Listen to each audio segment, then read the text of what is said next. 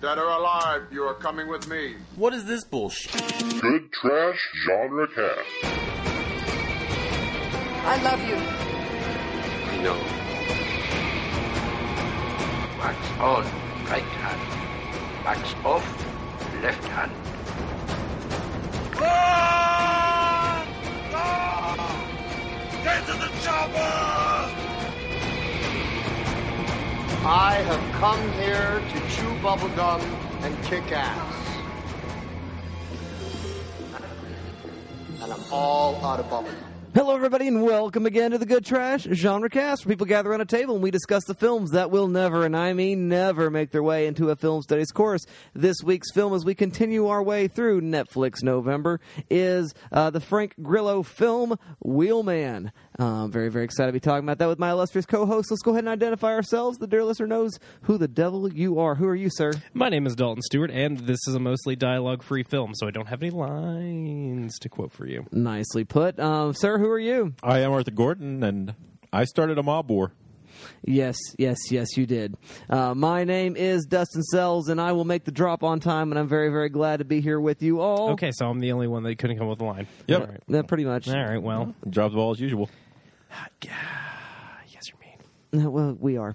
So, if you have never tuned in to the Good Trash Genre Cast, brought to you by the Good Trash Media Network, you may or may not know that this is an analysis show, not a review show. And analysis requires spoilers. It's just one of those things that has to happen. You can't pretend like it's not there. We're not out here just to try to help you understand and whether or not you want to consume a piece of commercial commodity entertainment. No, indeed. We are talking about meaning, and thus and therefore spoilers will happen. But the way in which we will avoid them is thus. We will have a synopsis from the Voice of the Cinema, which is, of course, spoiler-free. We will have our thumbs up, thumbs down reviews, in which we avoid spoilers as best we can. We will then play a game, which may or may not involve a mild spoiler of this film or other films in its orbit, probably not very likely this particular week. And then we will get down to business. At that point, all spoiler bets are off. We will find out that the whole time in the trunk, he was carrying a bobsled. And we will discuss that. And in fairness, we often go a little bit fast and loose with talking about spoilers early in the show, but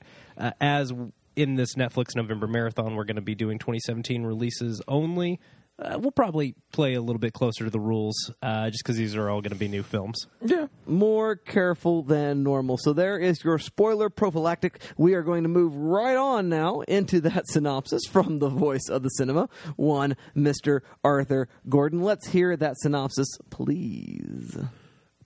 A getaway driver for a bank robbery realizes he has been double-crossed and races to find out who betrayed him. There you go. I guess sort of betrayed him, just changed the game in the middle of the game. But yeah, I mean, that's a betrayal. I suppose. Yeah, it was a setup. He had a job he signed up for, and that was not it. Yeah. Okay. I mean, betrayal seems more like, and we're going to give you the police. That's how I feel every week. I signed up for one job on this show, and 5 years going. Just every single week. All right. I have nothing to say about that. So let's, without any further ado, let's go ahead and hear our quick thumbs up, thumbs down reviews of Wheelman. I go to you first, Mr. Dalton Stewart. You love Mr. Grillo, so I do love the grill. Say the words. So yeah, I pushed really, really hard for this movie to be talked about because I heard the buzz it got coming out of, I think it was Fantastic Fest or South by, I can't remember, but it had some festival buzz, and Netflix picked it up pretty quickly. So when I realized it was going to be on Netflix in time for Netflix November, I was very insistent we do it because I love Frank Grillo. I think the first thing that I can remember seeing him in was The Grey with Liam Neeson, which was one of my very favorite films of 2012. I think it actually is still my favorite film of 2012, just for personal reasons. But yeah, I just like Frank Grillo a lot, and he has been acting for a really long time. His career goes back further than The Grey. And it's interesting that you bring that up because Carnahan is an executive producer on this. That was one of the first things I noticed, yeah. Mm-hmm. As soon as I saw Carnahan, I was like, okay, the Grillo being in this makes a lot more sense because I know Carnahan's a big fan of Grillo. Like, they're good friends personally, and Carnahan is invested in his career. So, yeah, no, it's, he's a guy that plays the second string. I mean, yeah, he got to be a secondary antagonist in 2 Marvel movies, so that's fun for him. But, he's a good actor. He's got chops, and it's fun to see him get to lead a movie. Although he did lead the second Purge movie. I mean, he's kind of the star of that film and the co-star of the third film. So, he's gotten his toes wet in kind of bigger genre fare. I mean, they're still smaller movies, but they are studio releases. But, this is a Netflix pickup, which is kind of a different sort of movie, I feel like. I think it's a different sort of thing. But he is decidedly the star. I mean, he is in every frame of this movie.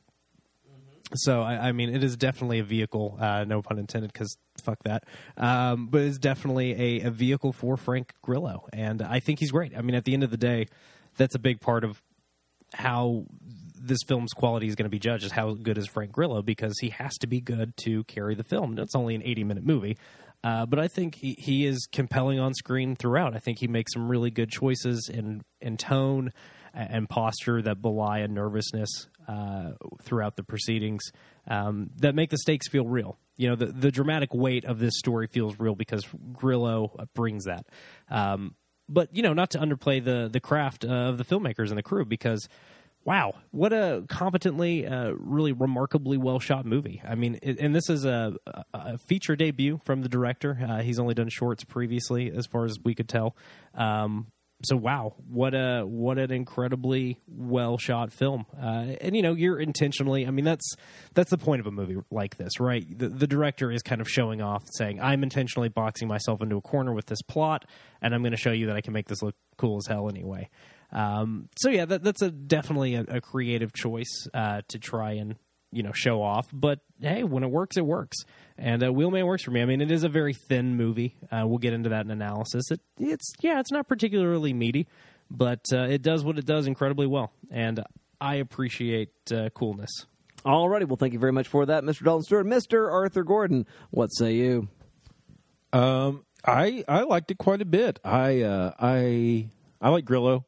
I think he's solid. I think he's got a great look as an actor. I think he's born to be an action guy, and so I think he's got the look that really backs that up. And I think he's got the chops to lead, and so all that's really working here. I think a lot of the other performances that we see or that we hear through the phone calls work really well. And so I think that's got it going for it. There's some very great shots and sequences in the film, especially the opening sequence when we first get the car and we first meet Grillo. There's a really nice long shot that stays in the car as it comes out of the garage and we switch drivers. I really expected a single shot film for I was wondering if that's where they were going to go. Yeah, I did too. And there are some other action sequences where we just stay in the car rather than getting out with our characters. We just sit in the back seat and watch all this unfold. And I think those are very interesting decisions that work really well. A lot of the script, a lot of the dialogue, I think, is really strong. And it is a sweary movie. Yeah, it's fun. A little bit. But I really like a movie where the stakes keep getting raised and there doesn't look like there's a way out for our protagonist. And I think it's really interesting to see that. And because there are moments in this film where there's never that kind of, what is it, I can't remember what it's called in the screenwriting course, but it's that kind of the bright spot at the end of the day kind of a thing, you know. We never really get that here. I always think of it as, I'm sure that people who study this harder than I do have a much smarter sounding word for it, but I always call it the aliens plotting, which is that every time the protagonist presents a way out of their problem, that solution breaks and the problem gets even worse. Yeah. I love that kind of plotting. Yeah, I do too. I think it's an interesting way to keep us hooked, keep us invested, especially in such a simplistic film as this, because there's not a lot really where you can go with it if you're not creative. And I think our director, I think our script writers, they work a pretty competent film. I felt kind of on the edge of my seat quite a bit and stressed out about what was going to happen. And, so I was really feeling for Grillo. They do a nice job of giving his backstory through dialogue, just kind of, without being overly expletive about it. And I like a lot of that for it. And I think it's a really strong, really solid action thriller. And I think it works. All right. Well, thank you very much, gentlemen. I am not there, guys. That's okay. Gorilla's fine. Mm-hmm. Gorilla. He's Gorilla. Frank Gorilla. He's actually a simian. Frank Magilla Gorilla. Magilla Gorilla. That's a very mean thing to say about such a yoked guy. I get it though. He's a big dude. He's a big dude. He's tough, and he does a fine job. Really, performance-wise, guys on the phone, whatever. There are some almost bravado sort of moments in terms of shooting that go ahead and I guess kind of wimp out. And I could agree with that. Yeah. I mean, I didn't do anything next level for sure. Yeah, and it's very pedestrian, about a car, about driving. It's hard to say that, but it is very pedestrian as far as plotting goes. I mean, I do like the idea of, they do things and things break, but it is nothing we've not seen before. It is a standard sort of old, tired, guy in over his head kind of movie.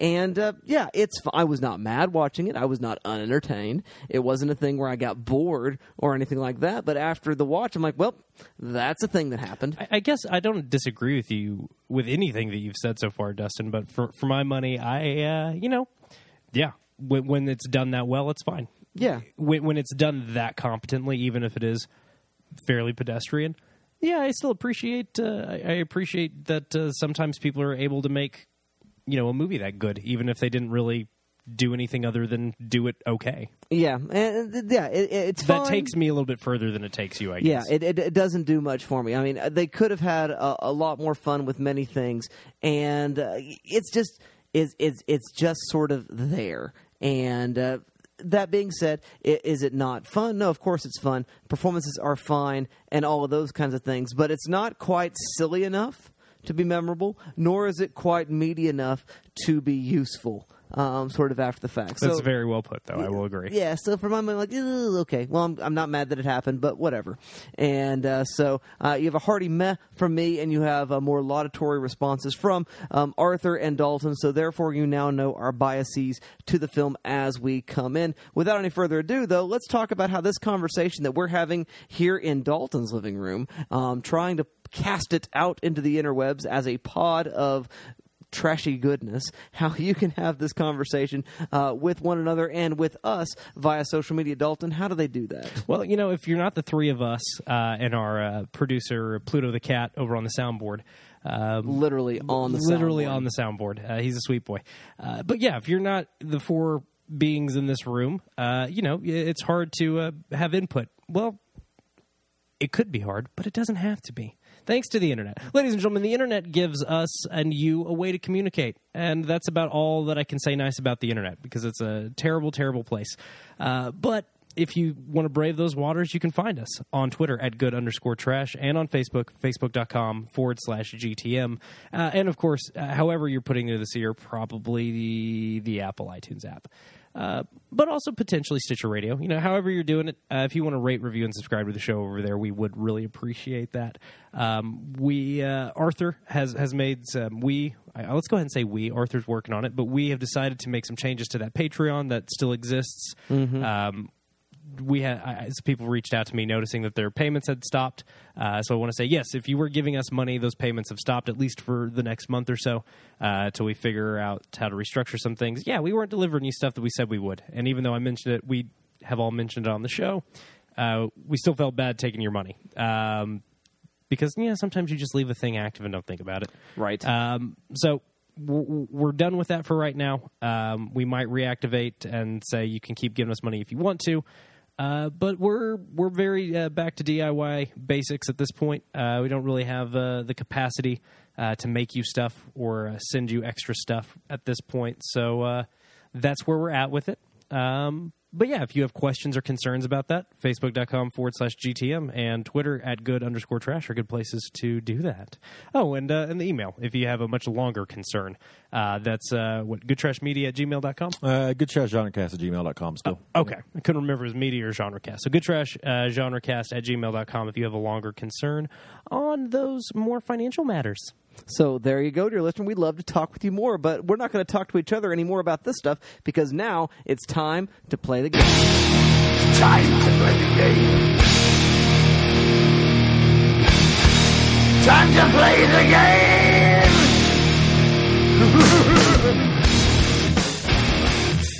And we're back with our game. This week's game is our favorite underappreciated actors. That's right, favorite underappreciated actors, brought to you by Wheelman, we've got Frank Grillo, and he's a deeply underappreciated actor. I mean, yeah, the through logic on this is pretty simple. Frank Grillo deserves all the props, and we wanted to give props to people we really like and feel like they should be getting more.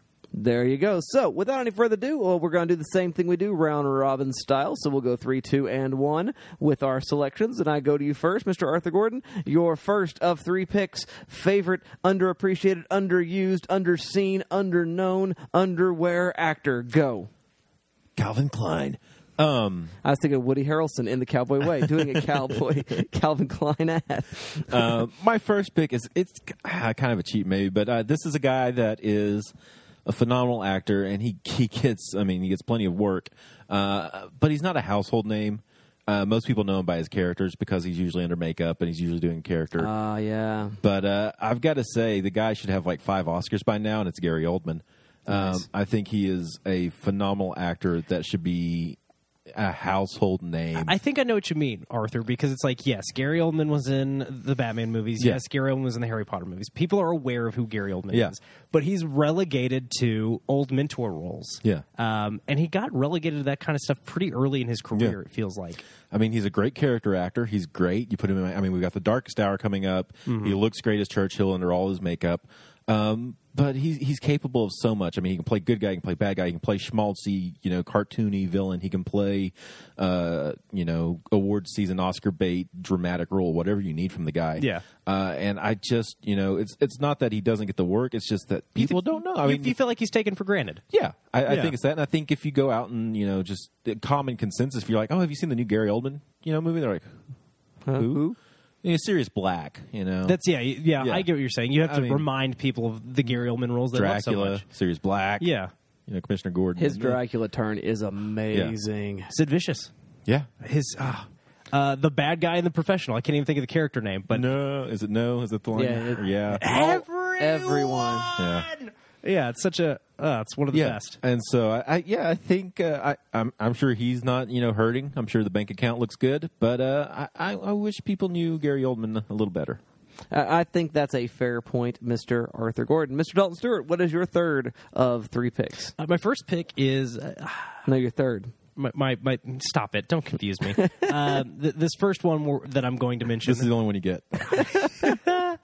It's Ruth Negga. You guys ruined my lead up. Starting in the ABC show, Marvel's Agents of S.H.I.E.L.D. is about as far down at the bottom you can start as a working actor, I think, which, again, is not to discredit those actors. The actors on that show are quite good. I just mean, in terms of being respected and appreciated an actor, that's a good job. That's a great job. I don't want to take that away from anybody. And, again, that's a fine show. My point is television actors, especially genre television actors, are kind of an underappreciated class of actor anyway. So that's really far on the cultural clout and respect ladder. But Loving is a great film. The jump from getting to do a superhero show to then doing Preacher, which is, basic cable prestige show, but still a genre show. That's a lateral move. It's a good move, but it's still lateral. But Ruth Negga in the Jeff Nichols film Loving with Joel Edgerton, man. Holy shit. What a great performance. I mean, she is just absolutely astonishing. And Joel Edgerton, not underappreciated, but definitely or more appreciated than Ruth Negga, but unappreciated in his own right, too. And that's really the cast of Jack Nichols movies, honestly, is actors that you wish got more love in the mainstream. And that's, some of our picks are probably going to flow that way, is not necessarily underappreciated in film circles, but in the mainstream. But I'm excited to see where Ruth's career goes because I like her so much in the things that I've seen her, and she's just got... there's something to her performances. There's a real humanity to them and empathy. Even even in Agents of S.H.I.E.L.D., where she played a more villainous character, and a less redeemable character, she was just so interesting and compelling that I think the role got to do more interesting stuff, and led to Loving, which is a small, quiet, beautiful little movie. That's my first pick. All righty. Well, thank you very much for that, Mr. Dalton Stewart. I want to refer to an actor who is a bit of a character actor who you probably will never see in a heavy-duty lead, but I would love to see him work a lot more, and I'd like to see him seen a lot more often. This goes all the way back to my initial love of all things Twin Peaks. It is Leland Palmer himself, Mr. Ray Wise, who is relegated to playing roles of, commissioners of police, corrupt or otherwise virtuous politicians, and he has got so much range. He can go bonkers, wild, wily coyote, wacko, and he can go to, again, sort of scary, sinister. He can do the gentle, sort of loving father kind of role, and everywhere in between. He's just a really, really solid actor who you usually see as a guest role in some sort of procedural drama. For a little while, he was the governor of California in The West Wing, but he doesn't do a whole lot of work. He's got a turn in Psych where he plays a priest who helps out Sean and Dule Hill's character. What's his name? Gus. I could not think of his name for a second. Helps them out from time to time. But I really, really like Ray Wise, and I really, really wish I saw a whole lot more of him on the big screen and on the small screen. So that is my number 3 pick. That's our rounds of 3s. Now our rounds of 2s. I go to you next, Mr. Arthur Gordon. What's your number 2 pick? I'm going to pick an actress who I think is she's very funny, and I think a lot of people consider her very underrated. She may be best known, or at least to me, she's best known for her role in Arrested Development as Kitty Sanchez. And it's Judy Greer. Judy Greer is so good, man. She's very funny. She's very talented. She gets relegated to kind of a sidekick or the wife or ex-wife or a teacher kind of role. Movies that are decidedly not about her a lot of the time. Yeah. And I think she's got a lot of potential to really be a lead, to really carry a movie, especially a comedy. I haven't seen a lot of dramatic Her stuff. dramatic chops are there, man. She's good in that stuff, too. And you might see her in some kind of indie stuff. But, yeah, she's got a lot to offer. And I think you could really build some stuff around her, give her a lot of substance, and she could really carry a role and do some really good stuff. And I think more people should get out and check out her work and see what she's done. Here's the thing I just learned about Judy Greer that I didn't realize. She played... well, again, this kind of goes to her being wife roles, but she got to do some motion capture work with Andy Serkis. She plays his wife Chimp in the Planet of the Apes movies. Yeah. I didn't know that. That's cool. So that's fun. Interesting. Yeah. Good for her mocaps, Yeah. I have a lot of respect for people who And can she got to be a mocap secondary character in a Marvel film, so there's that. But again, those are the kinds of roles she gets. She's got this really great 2-scene role in The Descendants. It's like one of the most serious things I've ever seen her do. That's a good movie. Oh, gosh, what's the name? The Payne, Alexander Payne. Thank you, Alexander Payne. I couldn't think of the director's name. She's really great in the 2 or 3 scenes she has in that. Yeah, so I'm right there with you on Judy Greer, Arthur. Yay, Judy Greer. Well done. Mr. Dalton Stewart, your number 2 pick. So this is my pick that dips into that kind of cheat territory in that this is an actor that has a lot of respect in film buff circles, but I just don't feel like... he should have been a movie star. It's Sam Rockwell. Sam Rockwell has been one of my favorite actors for... We know. Yeah, I know. Everyone If you listen to the show, you're aware Since of how the much beginning. Sam Rockwell. He's great. Since the beginning. But he's great, though. Since the beginning of this show. But you know. He's not bad. He's great. He's The very Seven good. Psychopaths was our first season, right? So, I mean, You're right. you've Man, been that's toting way, way his back. legend for a long time. Yeah, I'm a big fan. And He's good. I can't remember how it started. I know one of the ones that really got me in wholesale was Confessions of a Dangerous Mind. I was the right age for that movie, I think. That was one of the first ones, but also, Hitchhiker's Guide. When that first came out, I remember Probably being like, Moon, too, right? Did you see Moon? Moon, pretty I early? was already on the bandwagon. Okay. That's why I was so excited about Moon. Okay. Because Duncan Jones wasn't a name at that time yet. I was excited for Moon because I was so excited for Sam Rockwell. Yeah. To see him get to do something real big. I was excited when he was in Choke, which nobody saw. And I was just so excited that he was getting to be the lead of a movie.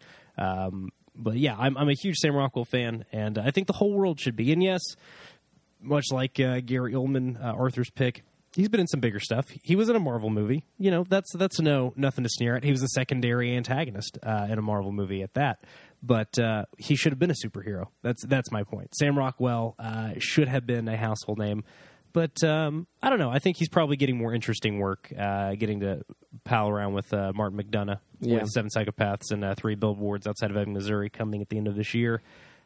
I think he's probably living his best life as a performer. I just, I wish he got to do more like notable things. I wish people were throwing statues at him. Yeah, absolutely. Speaking of someone who deserves to have statues thrown at them, although this actress has been nominated a time or two for an Academy Award, she has yet to win the award, and I think that's a travesty. Oh, so this is a taken for granted actor pick. Taken for granted, and she does not work nearly enough, and that's Naomi Watts. I love Naomi Watts. She is brilliant in everything she does. And that's a strong pick because I don't think a lot of people are going to see that she's underappreciated. Yeah, I kind of I get where you're coming from. She is taken for granted. Yeah, she's there. She's always solid, but It always felt like she was kind of Overlooked. playing second fiddle to Nicole Kidman. Like, I think that was always kind of the... Yeah, because they're kind of contemporaries of each other, and they're definitely, playing similar roles. Except for Nicole Kidman has only one note, and it's brittle. And that's the only thing that she plays. No, man, you got to see Kidman in Pretty Little Lies, dude. No, okay, I've heard that, yeah. Yeah, so that's she's fair. cool. You got to see her in this most recent season of Top of the Lake. Okay. Yeah, Kidman is doing some great ladder. I mean, I say ladder. She's only 40. Yeah, she's not that old. I mean, she's been around for so long. She's an icon. Yeah. But no, man, this most recent stretch of her career, she's doing some really great stuff. Yeah, not to besmirch too much. But Nicole, I get what Nicole you're saying. Kidman. Why are you calling her Kidling? Kindling, like little Her name's brittle Nicole twigs. Kidman. I know, kindling. You stop that. Yes, little like quit Matthew it. Mahogany No. and Nicole Kindling. You are a strange little man. Yeah, Noemi Watts is great though. I get what you're saying. And I just not near enough love for her. All right, moving on to our number one picks. I go to you, Mr. Arthur Gordon. What say you? My number one pick is a guy that I've appreciated for a long time, really before I really got into movies even. I fell in love with his performance. But it's Will Patton. Oh, yeah. This is a guy that shows up. He's always some kind of secondary character. He's either some kind of, he plays good guys, he plays bad guys, usually kind of not a heavy, but kind of like a behind the scenes heavy. Like, he's usually the guy paying the heavies. I think about in Punisher or Gone in 60 Seconds, where he's kind of, doing the hiring for, I can't think of the bad guy's name in that movie. I know who you're talking about. But yeah, he's the first new Doctor. Yeah. But he's really solid. I really fell in love with him in Remember the Titans when he's going back and forth with Denzel. And I think he really holds his own with Denzel, which I think says a lot for an actor to be able to work at the same level.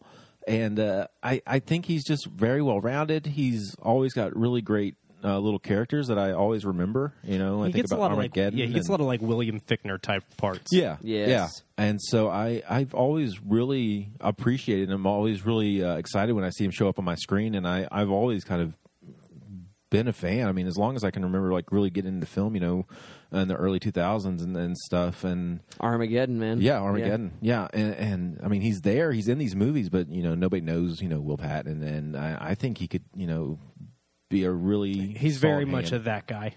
Yeah, definitely. And really, we could have just done this whole list could have just been people in Wheelman. I mean, Yeah. Garrett Dillahunt and Shea Wiggum both show up for a scene, and those are two of my favorite, like that level of actor. And yeah, those guys should both be household names because they're so great. Yeah. All right. Well, thank you very much for that, Mr. Arthur Gordon. Mr. Dalton Stewart, what's your number one pick? So I went for a real kind of deep dive on this one, in that this is going to be a kind of a deeper cut. But, again, we got to start giving people props as early in their careers as we can. Britt Lauer is the actress. She is really great. I mean, her most notable thing, she shows up in Sisters for a little bit. But the biggest thing she's had recently are she's a recurring character on that Hulu show Casual. But the thing that I really have liked her the most in is Man Seeking Woman, the FX, or I guess now FXX show that ran for 3 seasons. I'm a big fan of that show as a whole with Jay Baruchel and Eric Andre, but she plays Jay Baruchel's character's sister, and she's been a regular since the first season, and she always has at least an episode, I think, the first 2 seasons for sure. I haven't finished the third one, but there's both those seasons have an episode that's just about her, and it's a really kind of like hyper. It's even beyond magical realism. It's like a bonkers, absurdist heightened reality that the show exists in, and she grounds that in really interesting ways. I mean, she still gets to do really fun, absurdist comedy, but she also gets to be an emotional anchor and do some kind of like real heavy lifting on the show. And again, I just think she's great. She's really funny and brings real nuance to what she does. And I would like to see her get to do more films, get to be closer to the top of the billing sheets on things. And Yeah, I think she's great. So it's Britt Lauer. Keep an eye out for that one. Alrighty, well, thank you very much for that, Mr. Dalton Stewart. My last and first number one pick is an actor. Yeah, don't try to rank it like that. You're just going to make it confusing it's for confusing everybody. myself. It's so in fact. confusing. But my last pick, which is my number one pick, because we go in descending order, I suppose, in doing this thing. I'm going to keep talking about it just to make us all crazy. Just make us all bonkers. We're going to be all here all day doing diagrams of straws. But the modern day Lon Chaney and Lon Chaney Jr. of cinema, and I'm not talking about Andy Serkis, although Serkis is in some senses underrated in that he has not been recognized for his performances. But this is another one of those great actors under the makeup. I know who you're going for. It's Doug Jones. Yeah, I knew who you're going for. Doug Jones is amazing. I think he's going to get his due this Christmas. Man, I hope so. With Shape of Water, I hope so too. Yeah, I mean, he's doing some work with the new Star Trek series, and he's doing a fine job there. No, that's wait, is he really? What's Doug Jones doing in the new Star Wars movies? He's the science officer. Star Trek. Star Trek. Oh, Star Trek. What did Sorry. I say? I thought you said Star Wars. Star Trek. I might have. Discovery. He's in Discovery. Oh, okay. Good for him. Yeah, he's in this dude's Star Trek. Oh, that's so cool. This guy's been working for, forever. Hocus Pocus, Buffy. I remember him in Hocus Pocus. That was the first thing I saw him in. I was like, this guy's great. Yeah. Yeah, he's he's fun. a phenomenal actor, and I'd love to see him work more. He's good outside of his makeup. Yep. I'm looking at you, Loving the Time of Monsters, which is a movie that we did a million years ago. Doesn't he show up out of makeup and John dies at the end too? Memory does not serve at this point. I want to say he does, but I could be wrong. I'm going to go ahead and believe you. But he's good. He's good at all that he does. I love Abe Sapien. I love the Fawn from Pan's Labyrinth. I love the scary man in that particular episode of Buffy where everyone can't talk. The Gentleman. Oh, it's so scary. Yeah. So he's a great actor. I want to see more of him, and I want to see more recognition of him. He's working a lot. I don't think he's really hurting for those acting opportunities. What I see him really hurting for is just the opportunity of people say, you know what, Doug Jones, you're amazing. Well, that's one of the things that excites me so much about The Shape of Water, because you're getting that with Sally Hawkins, you're getting that with Octavia Spencer, you're getting that with oh crap, I can't even think of his name. Michael Shannon? No, it's not Michael Shannon. It's the other guy. He was in Men in Black 3. He's at the opening scene of Seven Psychopaths. He's one of the guys that gets caught in the head at the very beginning. Chris Walken. No. Anyway, it's not important. But he could have been. I mean, yeah. Even in the actors we've listed in this, going through this, we've listed actors that have worked with other actors that could have easily been on this list. Richard Jenkins? No, it's not Richard Jenkins. We'll get to. Oh. He's keep looking because he's at the top of the cast. Well, here is the thing, though. Michael Stuhlbarg? It's Michael Stuhlbarg. Thank you. Oh my god, Okay. I couldn't think of his name. It was driving me crazy. Yeah, man, he's so good.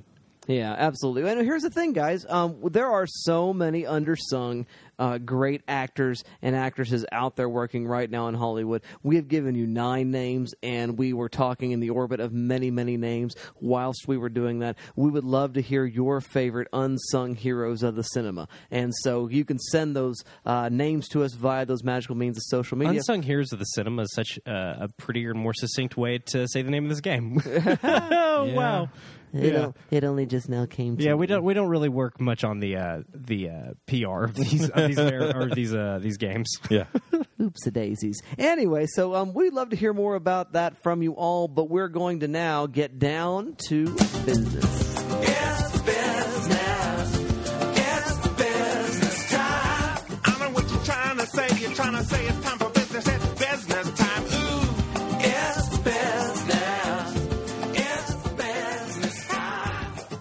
And that's right. The sounds of New Zealand's number 2 folk parody group let you know that it's time for Oklahoma's number 2 film podcast to do what we do best. Do that juicy analysis of movies that don't seem to warrant it on the surface.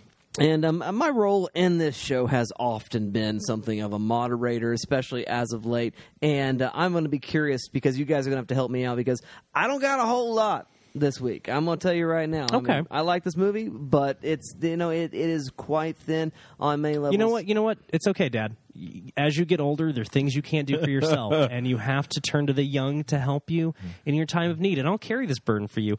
For me, one of the things that Never have a birthday, dear listener. Never, ever. They never, ever show I can't wait till we mercy. put you in a Ever. home and never have to visit you again. This is what's happening. Is I'm slowly usurping his role. Yeah.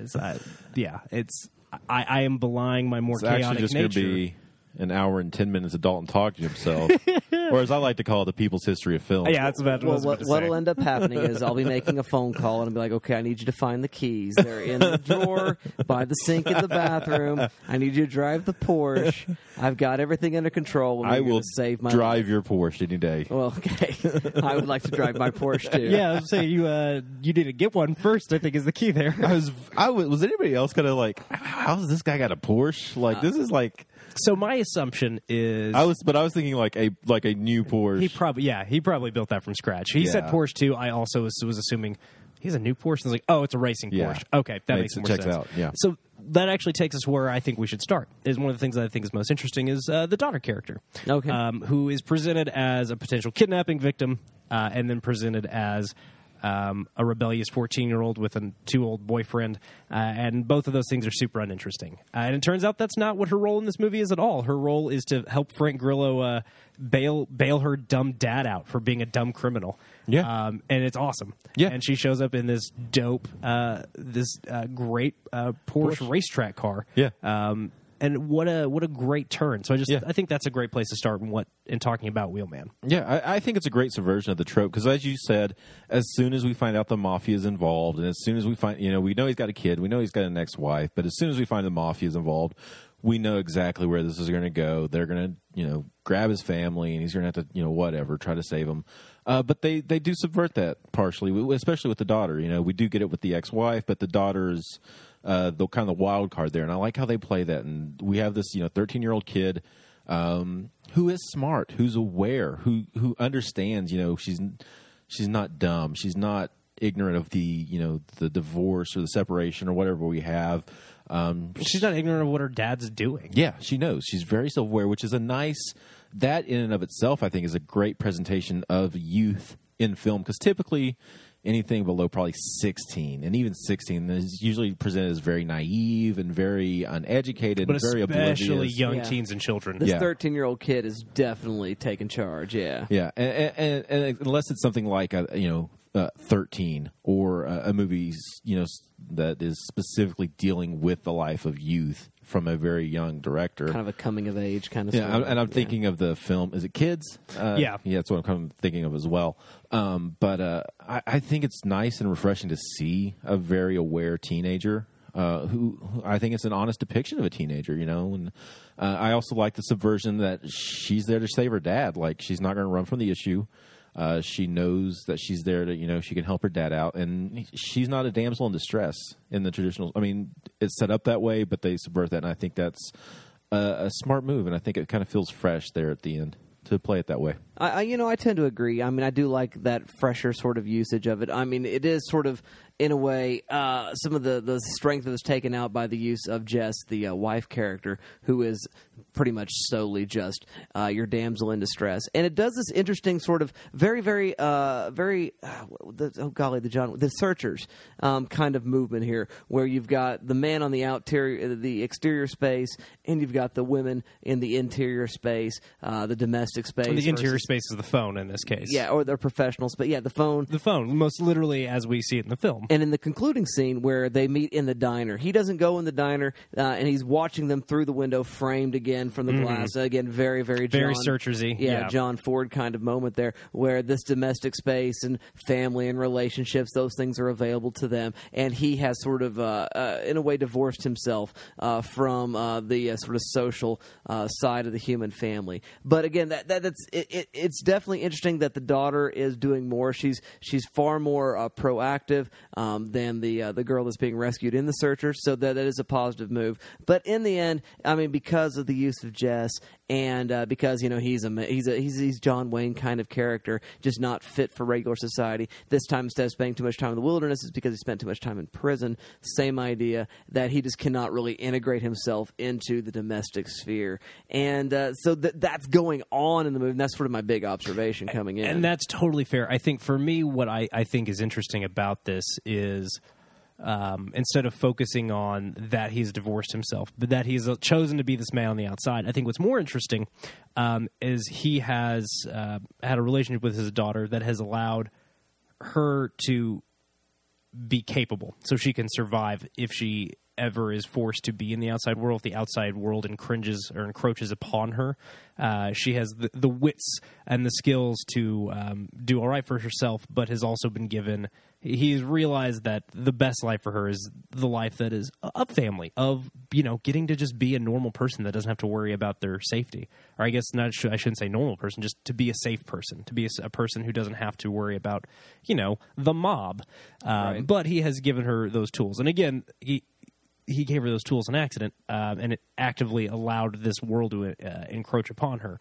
But I think that third act shift and focus to being about her really makes it a more interesting exercise. But I do totally agree with you that the use of just overly complicates that potentially really cool thing. It kind of takes some away from that. I will agree.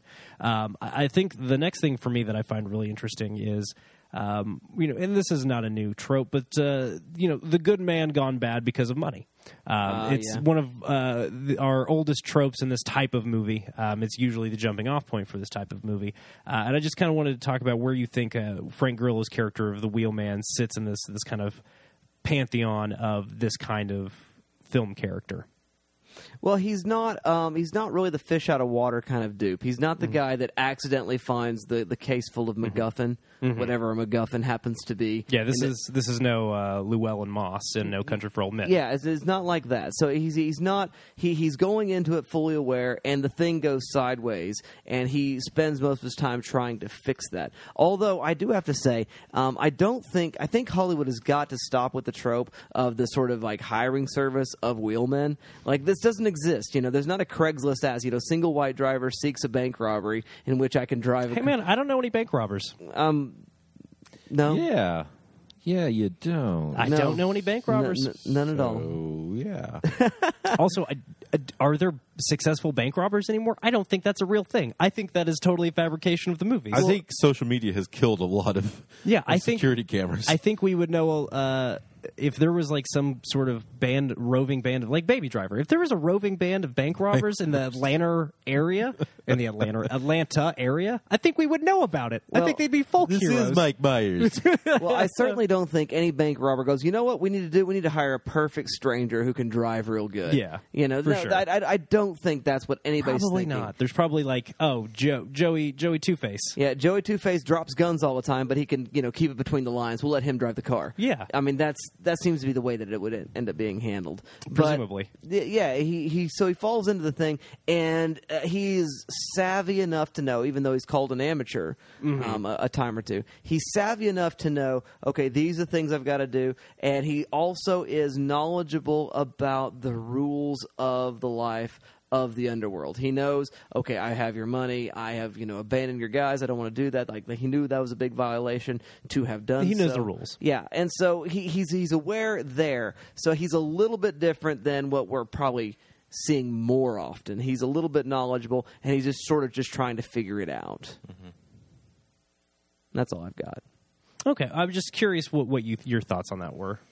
I don't think I have much to add to that. Okay, the only thing that I think makes that more interesting, I guess, is what stops him from being tainted, right? Because it would be very easy for it to just turn out to like, well, I'm going to steal all these guys' money. No, he's going to burn the money. He doesn't want the money. He wants to be rid of it. Well, that's knowing the rules, too. He knows if he takes the money, he's a dead man. If he says, I'm torching the money because I'm like, I don't want anybody to have it. It's not like I'm keeping this for myself. I'm not violating the honor amongst thieves. It's that you guys have violated the contract, and now I'm just getting out. And I find that interesting because I think most movies like this do dip their toe into taking the money and running. I mean, that's usually where this kind of plot ends up, right? Is the one final score, and then I'm going to get out of here and head off into the sunset. And Frank Grillo realizes he has too many responsibilities to do that, I think, which is an interesting subversion of this kind of story that we're very familiar with. I think I did have one last observation because I think there are some very interesting creative choices from a cinematography and editing direction that really impact the psychology of watching this film, in that I never feel that we are here to identify necessarily with, Frank's character. I really feel like we're set in a position that we truly are passengers in the cars that we're in, because That's such a good observation, Arthur. when the film starts, we're already in the car, and we're in this garage, and we see this mechanic we don't get out of that car till he switches cars. Yeah. And so we're there, and anytime, Grillo gets out to do something, we stay in the car to watch him either go to the trunk or interact in the bar with somebody. We never leave the car. And then even when he does get out of the car, we're automatically put into perspective of the Porsche, and we're with the daughter from then on. Yeah. And the outside events are kind of irrelevant to us. Yeah. And so I think it's just a very interesting decision, and it allows us to see, Grillo's character as the flawed kind of. I mean, he's not a great guy. I mean, he does have a lot of things. He's in too deep. Yeah. And he's trying to get out of that, and it's kind of. It's not really painting him as this kind of pure white meat good guy, and I think that kind of allows us to see a lot of the flaws as in this world. I think it kind of gives us more of an unbiased seat in here, which kind of changes the stakes, I think, because we kind of see him, I think, from multiple perspectives. We can kind of identify with the way his wife is viewing him or the way his daughter is viewing him, but we also kind of get to view him as this guy who's just he's in it because he's in too deep, but he was doing it for his family. And we still get to see that core. But I think it's a very interesting choice, especially when we switch perspectives in the third act, like you said, and we're with the daughter, and we're still in the car and seeing it from that angle. And I think it kind of gives it a different kind of perspective from what we're normally used to. It fly on the walls us a Yeah. lot. Yeah. It really makes us a fly on the wall, and it does kind of accentuate what you were talking about, Dustin, the interior and exterior spaces, the kind of searchers idea. It really kind of accentuates that. But yeah, I think that's the smart call, is using that camera to make us a fly on the wall as opposed to an active participant. Yeah. And very rarely does a film sort of play with subjectivity. They really situate you quickly in this is your place as subject. You, the viewer, that is, as you're sutured in to watch the film. And the fact that they do play with that is a bold choice. I mean, it really, really is. Yeah. And so, yeah, that's a good observation. I really like that a lot, Mr. Arthur Gordon. So, without any further ado, we come now to the point of the show we must render a verdict regarding Wheelman from Netflix of our Netflix November marathon. And that verdict must be either shelf or trash, which in this particular month will be stream or pass. Yes. And then your else or instead. I go to you first, Dalton Stewart. What do you say? Stream or pass, else or instead? I mean, as much as I sang the praises of this movie, I do kind of think you can probably afford to skip it. I like it a lot. If you like Frank Grillo a lot, if you like car chases a lot, if you like thrillers a lot, if you like high concepts, high concepts in that, you're locked in one place for the whole movie. If that is your bag, absolutely. Come with me on this ride. You're going to have a good time. But otherwise, that doesn't sound super interesting to you, you're fine. You're not missing anything. It is not, a great hidden piece of action cinema. And I think that's really what we're trying to figure out this month. When we're doing these Netflix movies, are these Netflix movies hidden gems? Because I feel like they're getting skipped a lot. I don't know. I don't hear people talking about movies that they watched on Netflix. Not like you hear people talking about the way that, when Stranger Things season 2 drops. You don't hear people talking that way. The way they talk about that show, there hasn't been a Netflix movie that's been a fucking event like that. There just hasn't been. Even Almost Okja, maybe Beast of No Nation, but that was but just because quite. it was the first one. Right. Yeah. Okja's the closest I can think of, and that was more because film nerds were like, "Whoa, this is Bong Joon-ho, this is Netflix, this is crazy." Like, And there's a lot of controversy surrounding it, and distribution and screening, much like Beasts of No Nation, which had a similar. It was an event because of all of these outside factors. Yeah. It's not just like the general cultural consciousness shifted in the direction of Netflix because of a movie. And I think that's what we're trying to find. Are any of these that movie? Wheelman's not that movie. It's just not. It's not going to be that movie. And that's okay. It's great. I'm glad Frank Grillo got to showcase. I hope it leads to more and more work for him. But at the end of the day, you can probably pass on this. What should you watch instead? I hate to do this to Frank, but yeah, Tom Hardy's version of this is a better movie probably, and that's Locke, the movie he did with Stephen S. Knight. I forget whatever his name is. That movie is just so good. And again, this is like Locke, but with more car chases. And you know what? Hey, there ain't nothing wrong with that. But Locke, did do this thing first, and I think is operating. It's just Stephen Knight. I don't know why I try to add a middle initial. As much as I like Frank Grillo, Tom Hardy is acting at a higher level than he is, and that's nothing against Frank Grillo at all. I love him to pieces, but Tom Hardy is doing that like real, like crazy next level stuff. And not everybody can do that. Frank Grillo is amazing at what he does. Tom Hardy is amazing at what he does, and I don't want them to do the same thing. But when it comes to doing that thing, Locke is a movie that works better with that thing. Now, that said, keeping this movie 80 minutes keeps it lean, but Locke does this a little bit better, as much as I hate to say that, because, again, it's very loaded to quantify them like that, because they are two different movies. What else could you watch instead? Some better car chase movies. Bullet with Steve McQueen, one of the all-timers. It's a real great one. And I hate to do this because I have some really mixed feelings about this filmmaker right now, but Death Proof, the Quentin Tarantino film.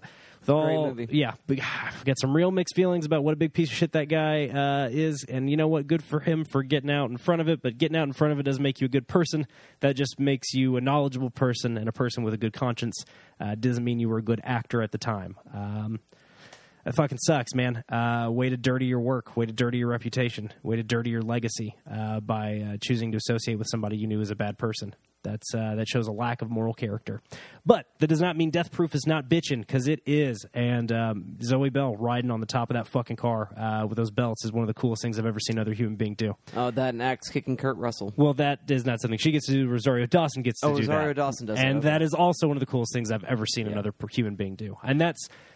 With all of that said, with all of that gross stuff, and with all of the complicated gender things that come into play when we talk about Quentin Tarantino's career now, it's all messy. But I'll tell you what, the last half of that movie, you get to see three women do some really cool stuff. And that was the first time I'd ever seen women do stuff that cool with sex being about it that little.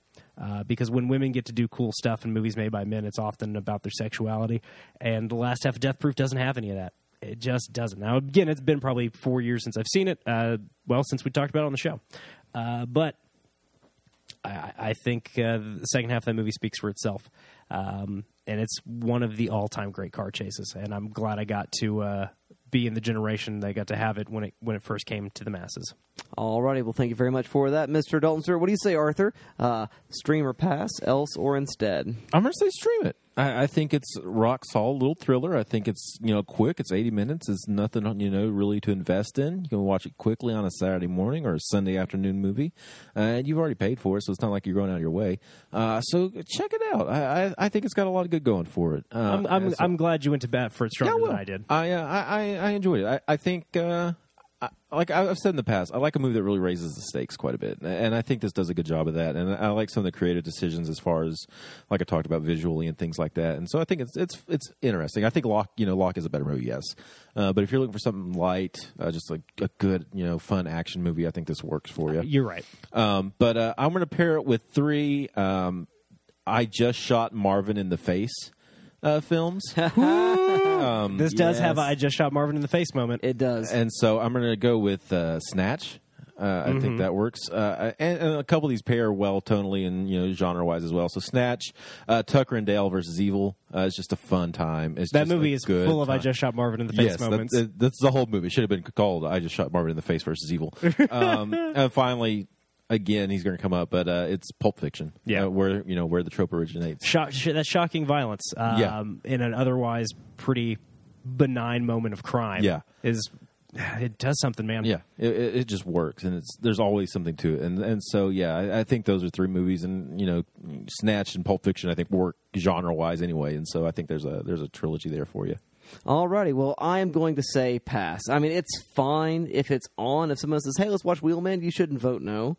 But, yeah, I don't think you should seek it out. It's fine. I mean, there's nothing wrong with it, but it's definitely not something that's worth pursuing as a film. Instead, watch Drive. Instead, watch The Searchers. And The Searchers, interestingly, as it uses that sort of interior-exterior space, the domestic versus sort of the professional environment, it does so in a way that's actually more woke in the 1950s than this film is in the 20-teens. Yeah, a little bit. Because it's about interracial marriage. And it does. And if you're watching The Searchers and you don't realize that John Wayne is the villain, you're watching it wrong. Yeah, you're making an assumption about everybody who was alive in the 1950s. There were people who knew what the fuck was up. Yeah. And John Ford, problems though he had, did kind of know what the fuck was up a little bit. Yeah, well, despite him or whatever he might think, the movie itself, as a result, There is we go. That's a better way to quite put woke. it. The movie knows what's up. Yeah. Even if the filmmaker doesn't. That's Yeah. a much better way to put it. And so that is my recommend there. We're going to keep on rolling down this Netflix November train, though. Well, yeah, it is time to keep that going. I do want to jump in real quick before we close the show out and say I feel weird about how much I talked about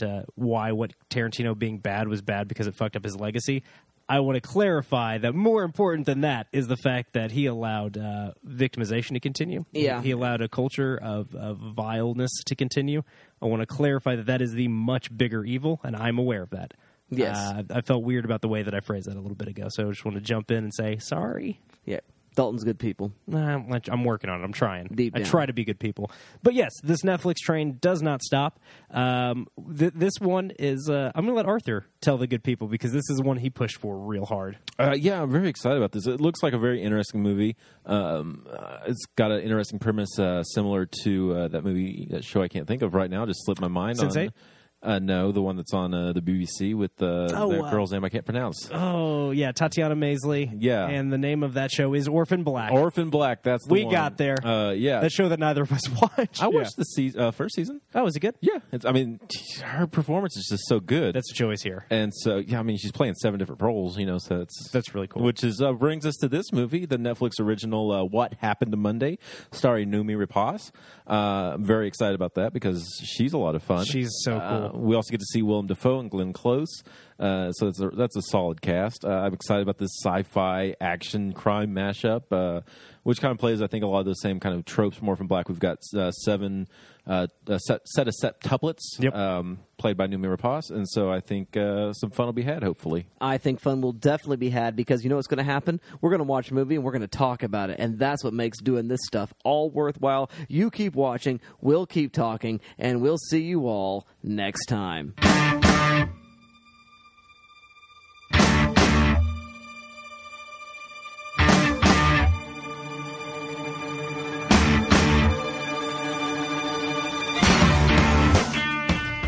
Thanks for tuning into the Good Trash Genrecast. The Good Trash Genrecast is a production of Good Trash Media. For more info on all things Good Trash Media, head on over to goodtrashmedia.com.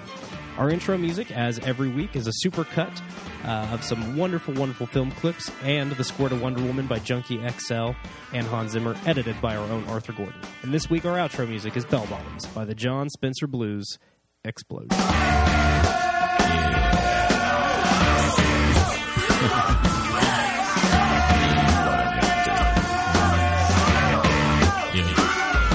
Baby, check it out. New York City. The explosion.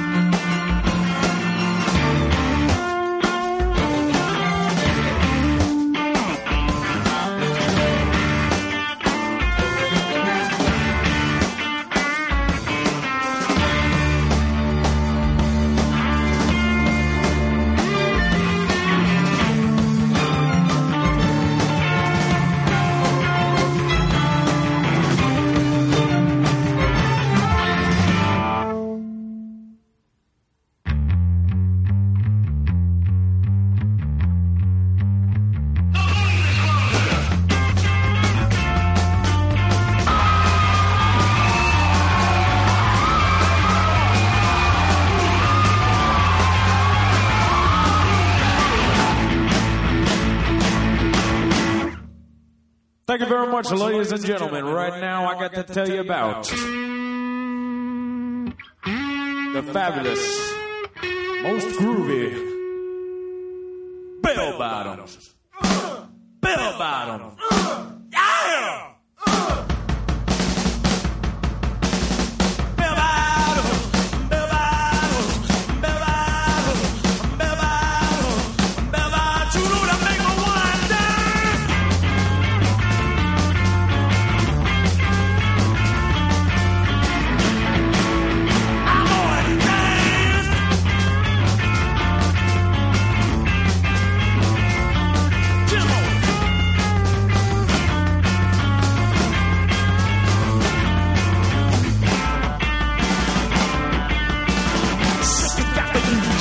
People just got